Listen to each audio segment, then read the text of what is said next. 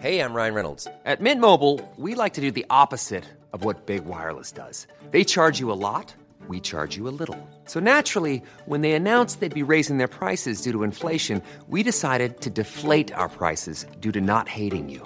That's right. We're cutting the price of Mint Unlimited from $30 a month to just $15 a month. Give it a try at mintmobile.com/switch. $45 up front for 3 months plus taxes and fees. Promo rate for new customers for limited time. Unlimited more than 40 gigabytes per month. Slows full terms at mintmobile.com.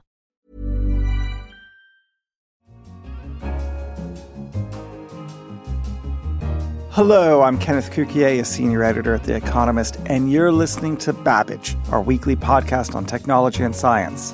And coming up, Kate Brown, the author of Manual for Survival, tells us what lessons she has taken away from researching the Chernobyl disaster. Wondering why we haven't been more curious about our exposure.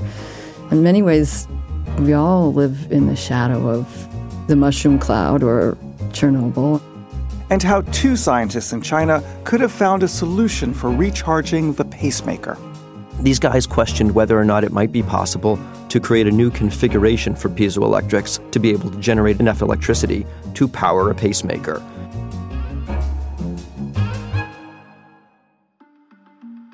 But first, the diagnosis of Parkinson's.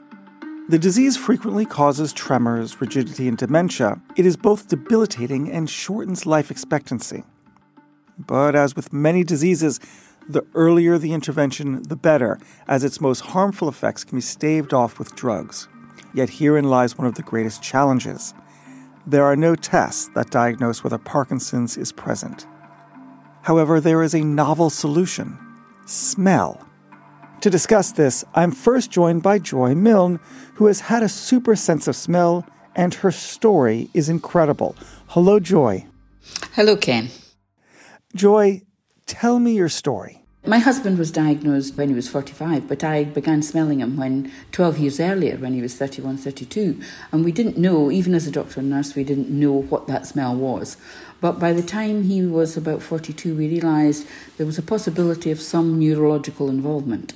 He retired at 50. We stayed in Macclesfield, but then we returned to Scotland. And at the first Parkinson's meeting, I got home with him and I said, look, sit down and you have something to tell you. And I said to him, all the other people with Parkinson's in that room smell the same as you.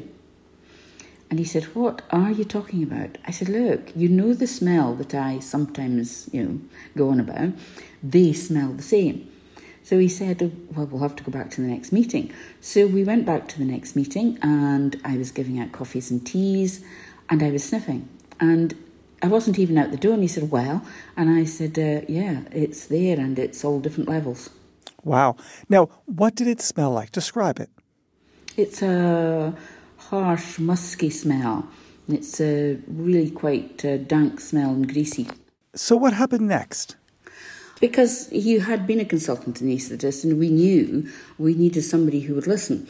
But I was going to the research in Little France and Dr. Thilo Kunneth was speaking. He's a stem cell researcher. And I said, right, this is it. You've got to stand up and do it now. And on the morning, Les didn't feel well. So I had to go by myself.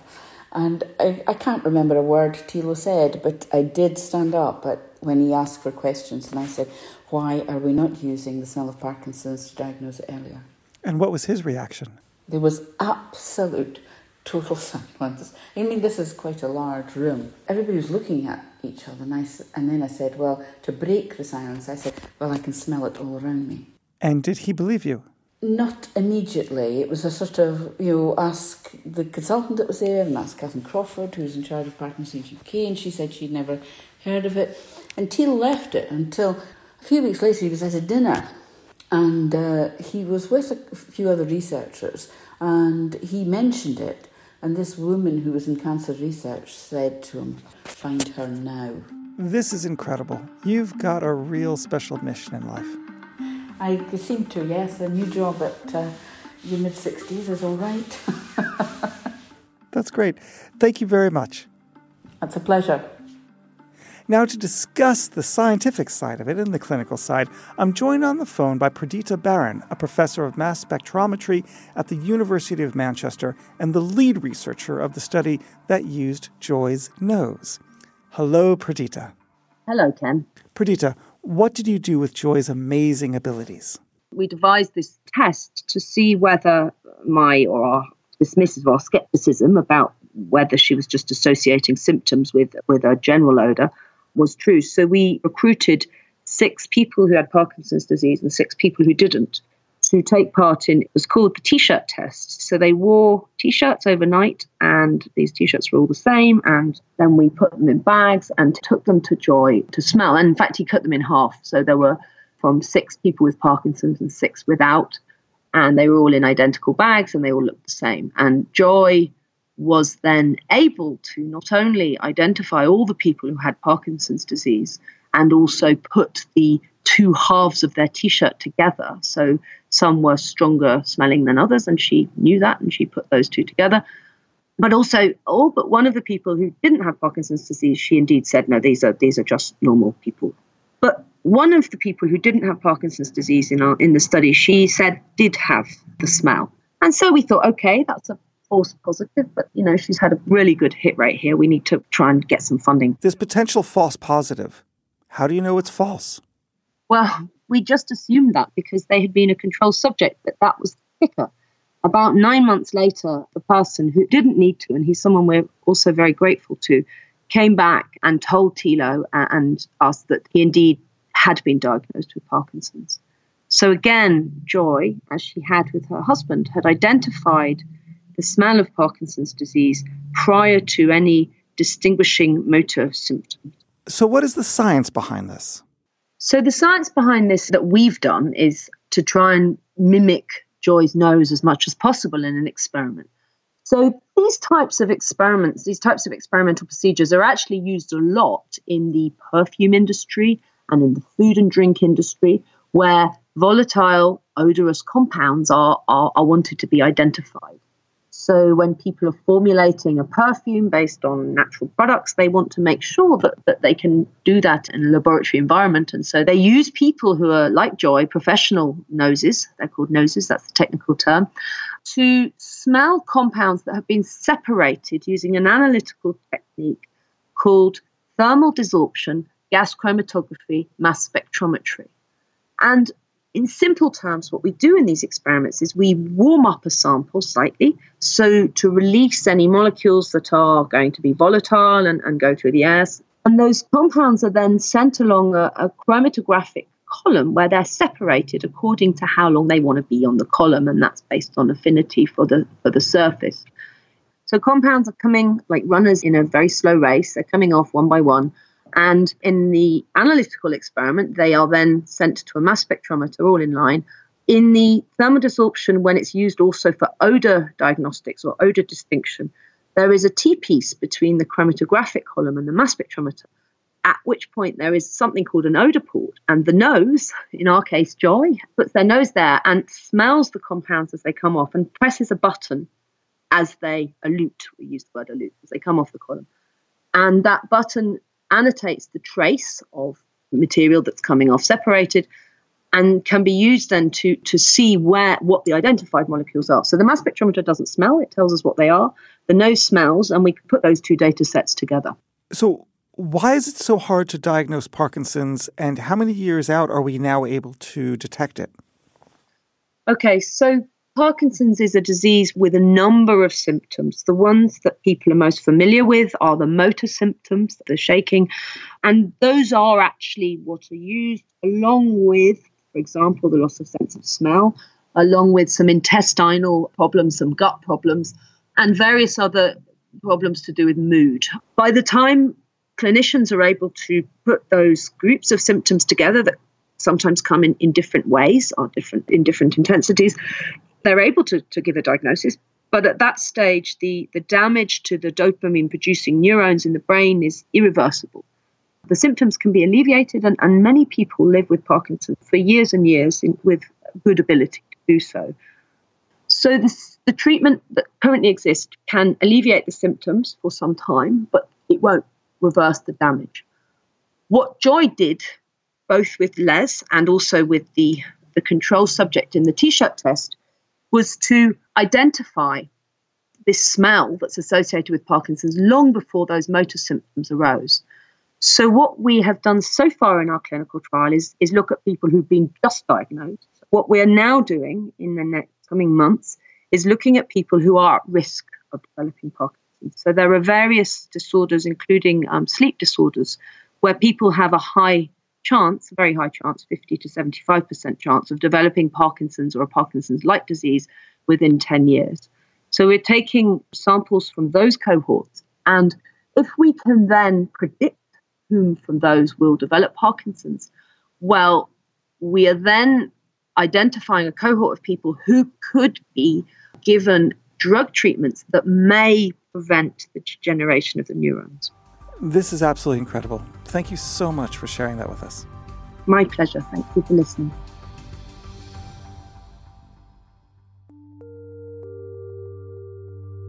Next, the Chernobyl disaster was a catastrophic nuclear accident that occurred in April 1986 in the Ukraine, then a part of the Soviet Union. The official death toll is only 54, but the disaster and its aftermath have been surrounded by cover-ups and high security. Historian Kate Brown of MIT looked at it with a decade of archival and on-the-ground research, and is part of her new book, Manual for Survival. She joins me now in the studio. Kate, first, let's talk about Chernobyl itself. What happened? Well, April 26, 1986, the Chernobyl reactor, which is in northern Ukraine, had 4 reactors going. They had planned to build 10 eventually, and they were running a routine test that had not been fully approved all the way up the ladder. And there's a late-night graveyard shift that was doing it. And this reactor was an interesting reactor. It's called the RBMK. It's a graphite moderated reactor, and it had this strange design flaw, which was on shutdown, it sped up momentarily. That's like having a car that when you press the brake, the acceleration goes. And the problem was, there had been 104 nuclear incidents and accidents at this very same Chernobyl plant in the 5 years before 1986. And there had been other accidents at other RBMK reactors around the Soviet Union, but because of Soviet secrecy, these plant operators had no idea that there was this fatal flaw. They had no idea about previous excursions. And so they ran their test, and the reactor was unstable at the end of the test, and they pressed, one of the guys pressed the scram button, and all of a sudden the plant started to shake in this strange way that big cement buildings should not shake. And then, they heard a rumbling, a loud noise, and then one guy described, being in the machine room and looking up, and the huge, ship-sized cement lid on the reactor had gone up and then landed down sideways, and he was looking up at the beautiful Ukrainian night sky, and what he saw was this sort of blue trail of neutrons. He remembered describing it as very beautiful. Okay, so there is a meltdown. What next? Well, the local firemen came, and they came from this nearby city of Pripyat, which is built specifically for the reactor. And the firemen unbelievably had not been trained in radiation safety. So they walked right in, saw, this reactor on fire, hot fire, burning graphite, shards of graphite all over. So it looked like this constellation of light all over the pavement surrounding the reactor. And so they really had a hard time getting that fire under wrap. They dumped with helicopters a lot of sand and boron onto the fire. There was a big spike. In May 11th, I find in the records, a big spike in radioactivity. So that tells us that fire was going on for quite some time. And where do you see the spike? How do you see a spike? In the classified records where they're giving the daily counts of radioactivity in different spots around Ukraine. I first went to the Ukrainian archives. Ukraine had been one of the republics of the former Soviet Union. Then I moved on to Belarus, which was the republic that took the most radioactivity. And what I found is really incredible is that just within 24 to 36 hours after the accident, they noticed, they drew this circle around the plant and called it the zone of alienation, and they depopulated 120,000 people from that area. But as we know, radioactivity doesn't travel in concentric circles. And it was taking off, heading in a northeasterly direction towards the big Russian cities. And a big storm front was building up. So what you need to have radioactive fallout is wind currents to take the radioactivity somewhere and rain to drop it down to Earth. And that rain, that storm front was promising to have that radioactivity land on Yaroslavl, Voronezh, and Moscow, millions of people.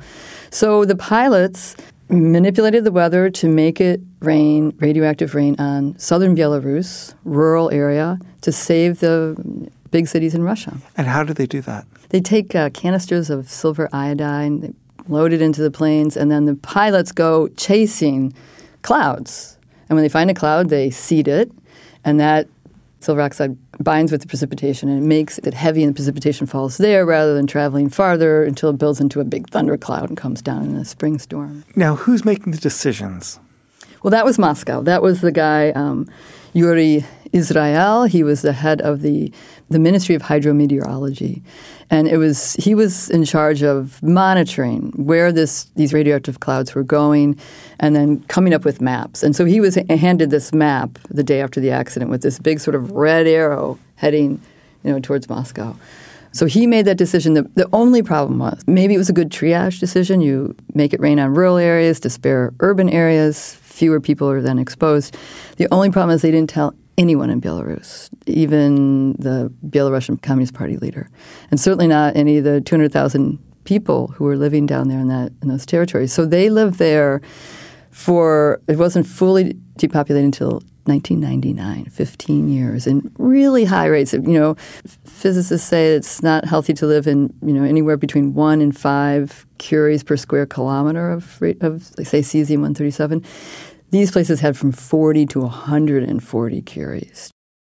And there was, Putin in around about 2006 gave awards to these pilots who were crippled because they got so much on their legs as they flew through these radioactive clouds. They had intestinal trouble and sort of amputated limbs from the radioactivity. But these guys they were heroes because they saved Russia. They didn't get any awards in Belarus. There are so many lessons of Chernobyl. It speaks so much to science, to public policy, to preparedness, to decision under uncertainty, to the forthcoming of our politics. What to you is the most important lesson? What does Chernobyl mean? Well, we're often told that Chernobyl is mankind's worst nuclear disaster. And what I found is that's not true at all, actually, that our leaders, especially the leaders of the big nuclear powers, issued through nuclear testing 500 times more radioactivity than Chernobyl. In the name of peace and nuclear deterrence, they blew up on the Earth's surface 520 nuclear bombs. I've finished Manual for Survival wondering why we haven't been more curious about our exposure long-term to billions and billions of curies of radioactivity from the Cold War. In many ways, we all live in the shadow of the mushroom cloud or Chernobyl, and that's what I'd like us to be more conscious of as we talk about these issues now. Like take Cumbria, areas in northern England, northern Wales, southern Scotland, and Cumbria on May 2nd, after the accident, the wind shifted and it went to the northwest, and there was a big rainfall right in that area. May 2nd, 24 millimeters of rain came down, and with it, of course, Chernobyl radioactivity. So immediately they noticed something was going on, and they had 7,000 farmers who were restricted from selling their sheep as meat because the sheep were contaminated. And those restrictions were lasting. 26 years later, 350 farmers were still under those restrictions. But once they looked around and they're monitoring this Chernobyl radioactivity, they find that about half of the radioactivity in the soils is not from Chernobyl. It's from global fallout and the wind scale accident in 1957. And I think that sort of wedding cake layers of radioactivity is something that we haven't really dealt with. Kate Brown, thank you very much. Thank you for having me. I appreciate it. As regular Babbage listeners know, we often give away a book to one or potentially two listeners who has answered one of our silly subjective questions with suitable pith. Last week, we asked the question, we call them bugs, but what do they call us? And we've got scores, literally scores of replies from listeners. Some of our favorites were bigs, beds, debuggers, Kafkaesque, but the two winners are from Zena, humbugs, and from Michael, buzzkill. And finally, is change coming to how pacemakers are powered? At the moment, these vital lifesavers are commonly run on lithium batteries that typically last between 5 and 15 years. This means the patient will need to go back to hospital to replace the unit. But a new solution is at hand. Two scientists in China have sought a way of recharging a pacemaker's battery by scavenging energy from inside the body. To discuss this, I'm joined by The Economist science correspondent Matt Kaplan. Hello, Matt. Hey, Ken. Matt, how do pacemakers work? So pacemakers are little devices that will give your heart a jolt when it goes out of rhythm to get the electrical system of the heart moving at the right rhythm once more. And they do this by tapping into a lithium battery that's installed on the pacemaker and runs for quite a long time before the battery runs out. Okay, so what then is wrong with the current model? There's technically nothing wrong with the current model. The batteries just eventually run out, and the only way to put a new battery in is surgery. And surgery is best avoided if you can avoid it. So the notion is let's see if we can put something in that's not going to need changing. So what is the new idea? The new idea is to tap into piezoelectrics, and even that isn't a novel idea.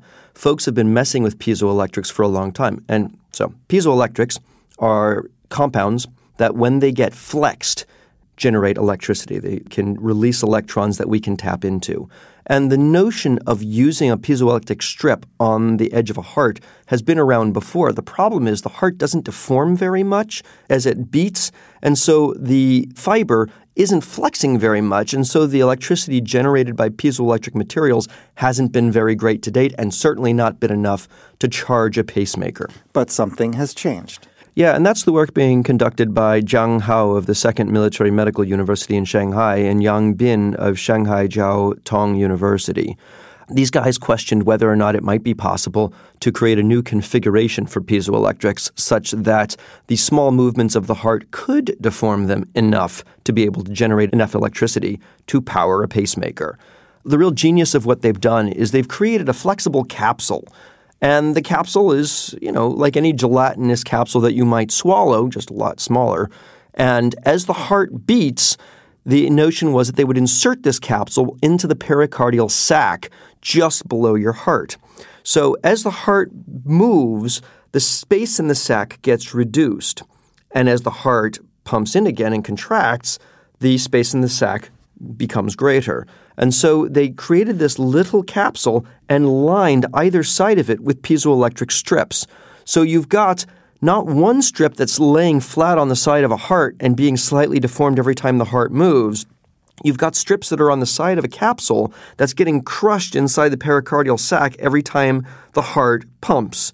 As a result, you've got two strips that are generating quite a lot of electricity as the sides of the capsule get deformed.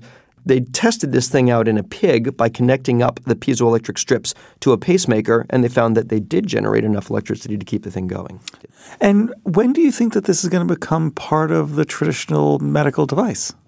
Well, back in the 1970s, people were installing plutonium pacemakers into people because, plutonium will go on until long after you're dead, but of course they're radioactive, so maybe not the best of ideas. And they were able to do that relatively quickly. These guys in China are already doing this on pigs, demonstrating that it's safe and effective. So the step from pig's heart, which is not that different from a human heart, is a small step. So I think we're going to see human trials within the next couple of years. Matt, that's really interesting. Thanks a lot. My pleasure. And that's all for this week's Babbage. If you like our show, please rate us on Apple Podcasts. And if you like our journalism, take out a subscription. Just go to economist.com/radio offer to get 12 issues for $12 or £12. I'm Kenneth Cukier, and in London, this is The Economist.